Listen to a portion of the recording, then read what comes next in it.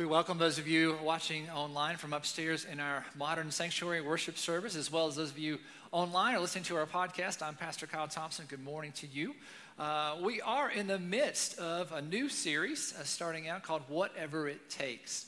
And so glad you're here today to be a part of that. And part of the inspiration was actually a hypothetical question that one of my sons asked me recently. He said, "Dad, if someone kidnapped me and sent you a ransom for $1 million, what would you do?" And I said to him in all seriousness, I would do whatever it takes to get you back. Because you're my son and I love you. And I don't have $1 million lying around, so I don't know how I would do that. But I would do whatever it takes to get you back. And I'm sure that all of you who are here in person or joining us online or from upstairs would do the very same thing for your loved ones. If someone was taken from you that you loved, you would do whatever it took. You would move mountains. You would leave no stone unturned. You would do whatever it takes. And I've seen that with you when loved ones fall sick or someone loses a job or difficult things happen in lives or our teenagers are struggling with things about growing up. We do whatever it takes for the people that we love because that's just who we are and what we've designed to do. And so over the course of this series, I'd like us to think about for whom would we do whatever it takes? And how far are we willing to go to help people? And so I invite you to think about that. Not only the people that you love that would be easy to do, but what about the people that God calls us to love that are not very easy to love? How far would you be willing to go for them? Whatever it takes. The University of Colorado at Boulder is a very good university. It's a very academic institution. It's in a beautiful location in the Rocky Mountains. It's a great school and institution. But the University of Colorado has had a difficult time fielding a football team that can win games. And when you're in the Pac-12 conference where Colorado is, football is big money. And there's a lot of pressure on these schools to have successful football programs. In 2022, the University of Colorado won 1 game and lost 11.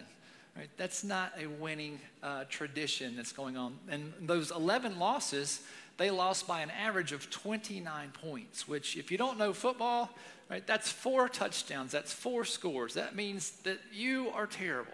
You're just not getting the job done. And so the University of Colorado decided that they wanted to do whatever it took to get a winning program, even if it might be seen a little controversial.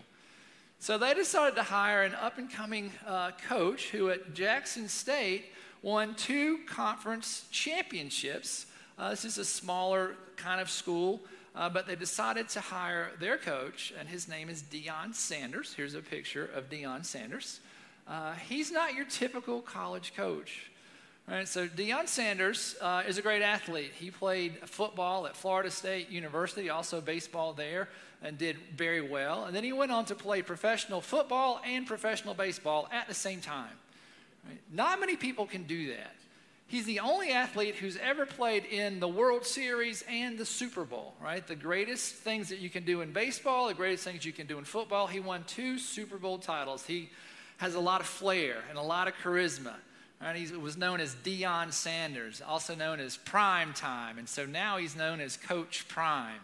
And he was this hire for Colorado to help them turn around their football program. So in the first part of being hired, he cleaned house of his students, and so his current football team in 2023 has 77% new players. So starting over, 77%. You're 1-11, you're probably not going to get to stick around on the team, right? So he started the team over. So far this year, he's won 4 games, and he's lost 3. He beat the national runner-up, the second team in the nation last year. He beat them. He almost beat another team, Stanford. University of Southern California. Almost beat them. They're a ranked team, so he's having a good deal of success. But there's controversy because he doesn't fit the quote-unquote traditional college coach mold. He's flashy. He's dynamic. He wears sunglasses and hats to interviews. He just operates in a way that some other coaches find to be not the way to do it. They think he hasn't paid his dues. But I think some of what's going on here might be racism, because he's obviously an African-American coach, and although 70% of African-Americans play the sport of football and college football, only 10% are coaches, African-American men. And so I wonder how much of that's going on. But there's a lot of controversy around him, but Colorado is doing some winning. And their student store that sells their merchandise, or merch as young people say today, you know how much it's increased since he's come on board? Their sales are up 892%. That's no joke. 892%. Their applications from out of state are up 40%. That's not 892%, but that's a lot. I think every college in America would like to have 40% more applicants, right? Because he brings a winning program. He brings a winning tradition. People from all over the nation are flocking to Boulder, Colorado to go see football. There was a man from Atlanta, African-American man, who took his young son, age 1, to Colorado to see one of these games. And they interviewed him, said, "Why are you here?" He's like, "Well, I never would have dreamed I could come to Colorado, come to Boulder, but I'm here to support the Prime movement, and I want my son to be a part of this," right? Now, I know that those of you who don't like sports think, well, what's the big deal? Right? That's understandable.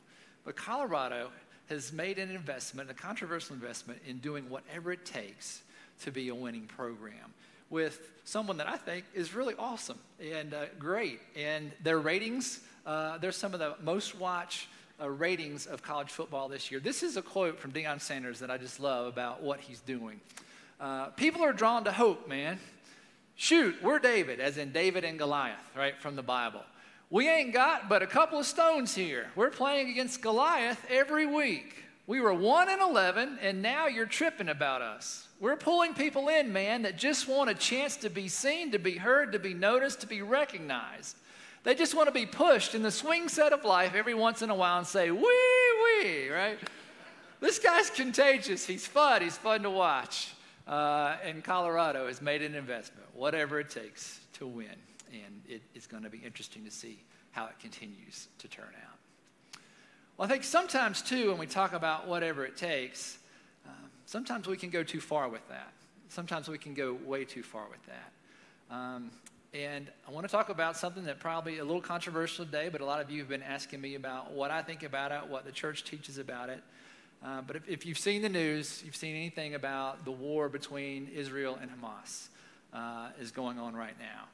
And we were obviously all horrified by the attacks that Hamas launched a couple weeks ago into Israel, into Israeli neighborhoods where they went in and killed men, women, and children, tortured them, did terrible things. I'm sure you've read about it and seen some of the videos. And it's just things I can't even say out loud because it's so heinous and evil. And Hamas is an organization that wants to have a Palestinian state in the Holy Land, in the place of Israel. And they had attacked Israel. And they're doing that in the name of God, that God wants them to take that land, and killing women and children and torturing them is all part of that, to do whatever it takes. That's definitely too far. It's evil, it's heinous, and it cannot be condoned. And now, of course, our eyes are on Israel and what's their response going to be. And they've put a siege on the Gaza Strip, and they've been bombing that, and there's a lot of controversy that there are also innocent men, women, and children who are Palestinians who are being killed. And I think we need to pay attention to that, because not everyone who's Palestinian, not everyone who lives in the Gaza Strip is part of Hamas, right? And so I think we can see both sides doing, in the name of God, from either of their perspectives, whatever it takes, and innocent people on both sides are being killed in the name of God, men, women, and children. And so it's a very complicated situation. Well, where did it come from? And I think it's as old as the Bibles that we read, when God called a man named Abram and a woman named Sarai to leave their homeland, who was probably in Iraq, to go to the land of Israel, to become a big family, to become a big nation, so that the world could be blessed from Israel. And in doing so, they had to get rid of some Palestinians, to move them out of their homeland. The area of Israel is called Palestine. And that was about 2,000 years before Jesus was born. Then we fast forward the story to about 1,400 years before Jesus was born. The people of Israel had been taken into Egypt. They were in slavery. God called a man named Moses to lead them out of slavery back into the promised land, which means that they also had to oust the Palestinians who had resettled in that area. And so there's this kind of family warfare fighting for the land of Israel that goes way back, even 2,000 years before Jesus was born. Now we fast forward the story now to like the 1900s. I want to show you a picture here. And this comes from AlJazeera.com. Al Jazeera is a news group out of the country of Qatar for Arab-speaking folks. And this is just a map of Israel and why they say a big part of this conflict's going on. You see in 1917, all that green represented Palestinians who live in the land of Israel. And the slight blue would be Israeli Jews who lived there in 1917. In 1917, Great Britain said that they have a mandate to make a home place for people who are Jewish, people who are Israeli, and so they started doing that in 1917. Then you see in 1948, after the end of World War II, the state of Israel was created by the United Nations, and you see all of a sudden that the Palestinian groups get a lot smaller and the Israeli Jewish folks get larger. And so the little strip on the left is the Gaza Strip that's all in the news right now. It's about the size of the city of Philadelphia, a couple million people. And then the green to the right is called the West Bank. It's on the eastern side of Israel, so that's kind of confusing. It's the western side of the Jordan River, and that's why it's called the West Bank. So a lot of Palestinians live there. The city of Bethlehem, where Jesus was born, is in the West Bank. Lots of key things in the Bible are in the West Bank. Then in 1967, Israel was at war with all the neighbors around it, and it began to occupy the West Bank and the Gaza Strip. And you see in 1995 that green's becoming more blue. There's more Jewish settlements there. Right? So it's two different groups that claim the same homeland, going all the way back to Abraham and Sarah in the Old Testament, to Moses in the Exodus, all the way up until today. This is a holy, sacred land for different groups of people, different people of faith, and it's sad because there are people who are being killed on both sides of it. Well, and people ask, well, Pastor Kyle, didn't God say that Israel was for the Jewish people? I mean, that's who he gave it to Abraham and Sarah, and that's who Moses was given to. Absolutely, in Scripture, that's absolutely what it was said. Right? But the goal of Israel, if you read Scripture, of the covenant that God made with Abraham and Sarah, and again with Moses, was that Israel would be a blessing to the whole world, which culminated in Jesus. Right? And so Jesus came, he lived, he died, and he resurrected, and so that mission has been completed. Right? And so I think now, if you read Scripture, it says that we are to love our enemies. It says that the lion and the lamb are to lay down together. And I think that God's heart breaks when anyone is killed in the name of God, right? Whether you're Israeli, Jewish, or Palestinian. And by the way, Palestinians are Muslims. Some Palestinians are Christians. There are Christians in the Gaza Strip that are being killed, right? So it's a big mess. And I think God weeps when anyone's killed in the name of God. I've been to Israel myself several times throughout my life on spiritual pilgrimages. I've helped lead them. I've been there with my family. I've walked where Jesus walked. I've seen the empty tomb.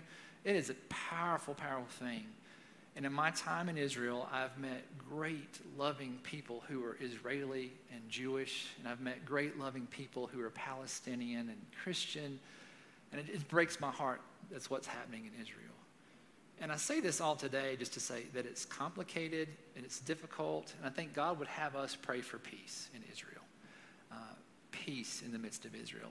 And I say this as part of the sermon series by saying that sometimes when we say, we'll do whatever it takes, we can go too far. When we cross ethical boundaries, when we cross moral boundaries, and we harm other people.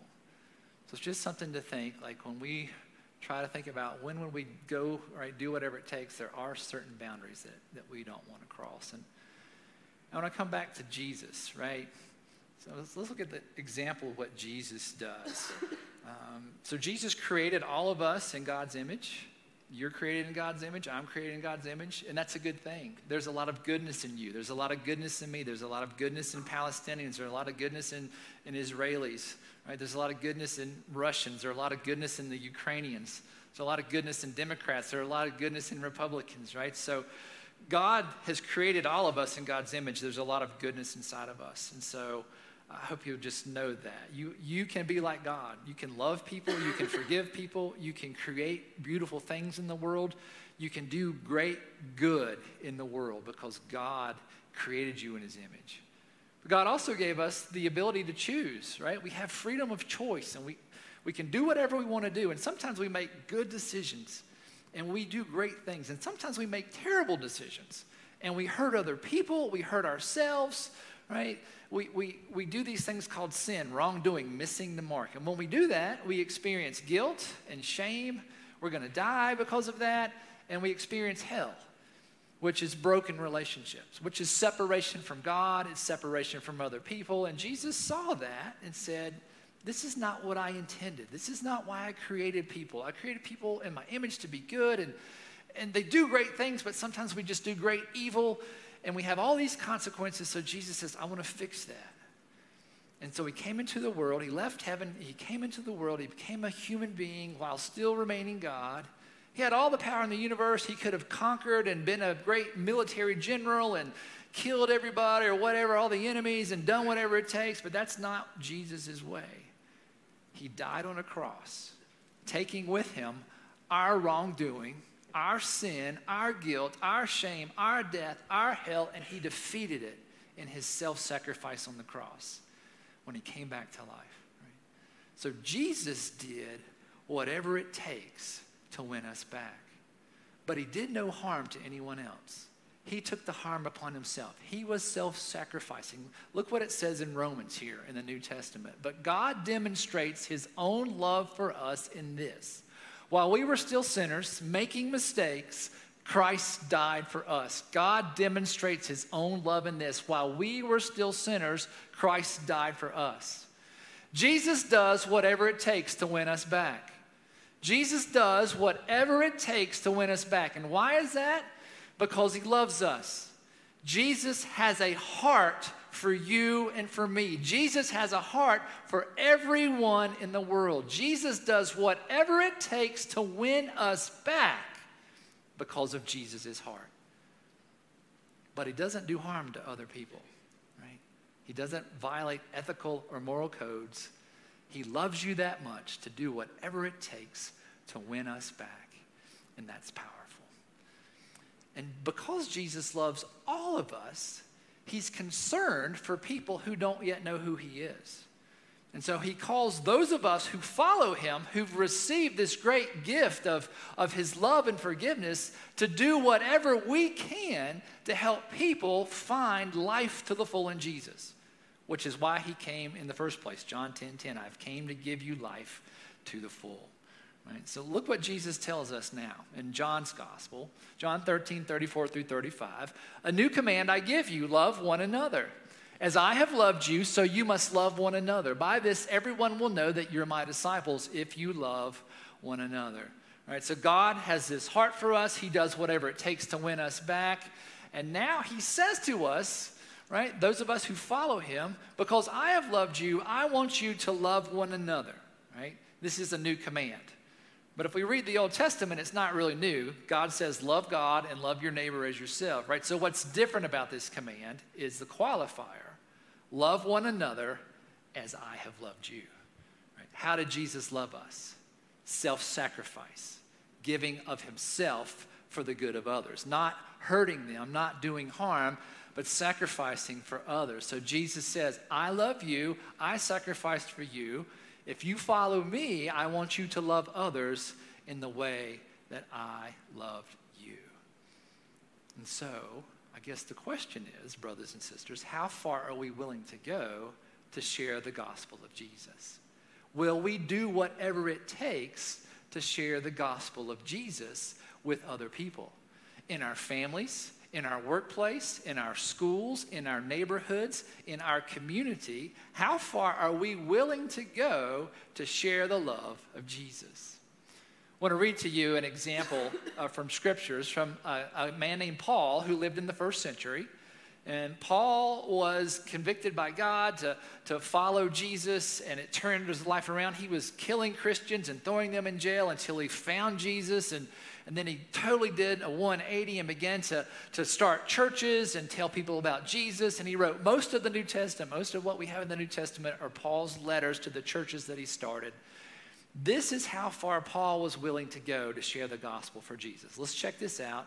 As Paul writes to a church in Corinth, which is in Greece, and he says this: though I am free and belong to no one, I have made myself a slave to everyone to win as many as possible. I don't have to help people. I'm free to do what I want, but I'm allowing myself to be a servant of other people so that they can come to know the love of Jesus. To the Jews, I became like a Jew, right? Remember, Jesus was Jewish. The disciples were Jewish.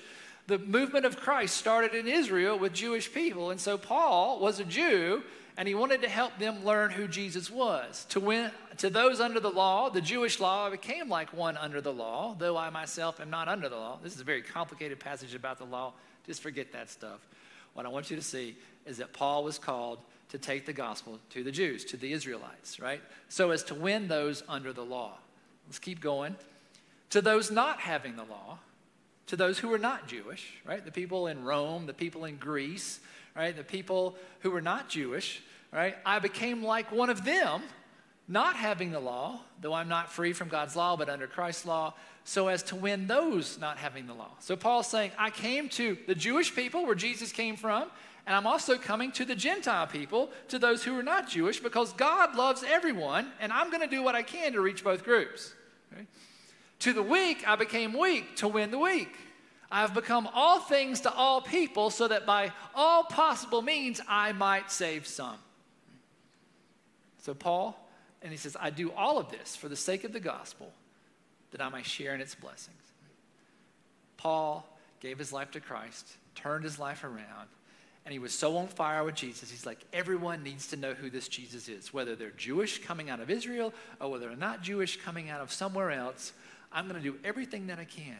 And that's why he traveled all around the world. And that's why he worked with Jewish people. That's why he worked with non-Jewish people, right? Paul did everything possible to reach as many people as he could, right? That's how far Paul was willing to go. So that is why we're here today, right? We're thinking about how far are we willing to go to share the gospel of Jesus with other people, right? To do whatever it takes. So the goal of this series is going to go through the middle of next month. And at the end of that series, what I invite you to do, we're going to have a Sunday. It's going to be a commitment Sunday. And I'm going to give you the opportunity to make a commitment to God, to serve God in 2024 with three things: with your time, with your talent, and with your treasure. Right?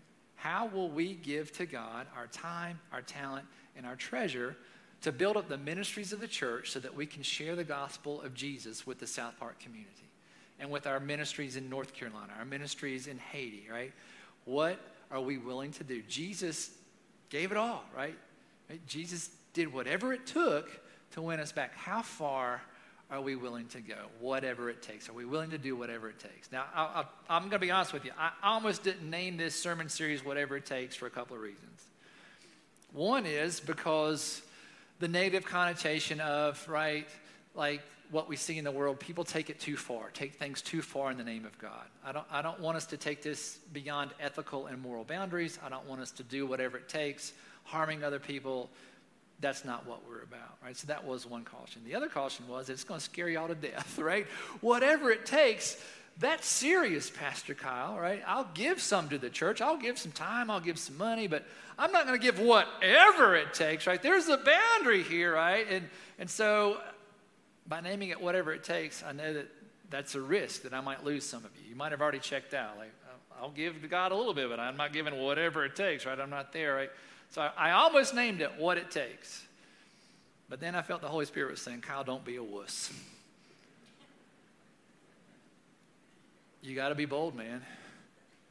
Jesus gave up heaven. He gave up his life so that you and I can be in a right relationship with God, so that we can live life to the full now and forever in the kingdom of heaven. Right? If Jesus can give whatever it takes, it's not unfair to ask that we consider that as well. So I'd like to ask you to begin to pray about, what does that look like in your life? What's the next step for you of giving God your time, of giving God your talents and ability, of giving God the money, the treasure that you have in your life? What does that look like for you to take that next step to support the ministries of the church as we try to reach people for Jesus? And again, why are we doing this? Because God loves us. God loves all of us in this room, all of you upstairs, all of you online today. God loves you. And God loves your neighbors, and God loves your family, and God loves the people in these apartments, and the people that come to these businesses here. Right? God loves the people that you work with. God loves the people that are in the schools with you. God loves the Israelis. God loves the Palestinians. God loves the Ukrainians. Right? God loves the Russians. God loves everyone. He loves everyone in the world as much as you love the person that you love the most in the world. Think about who that person is.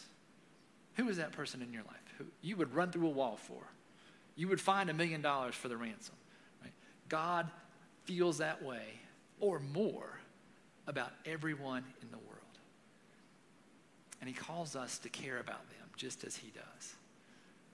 Now the trick is, it's easier to love some people than others, right?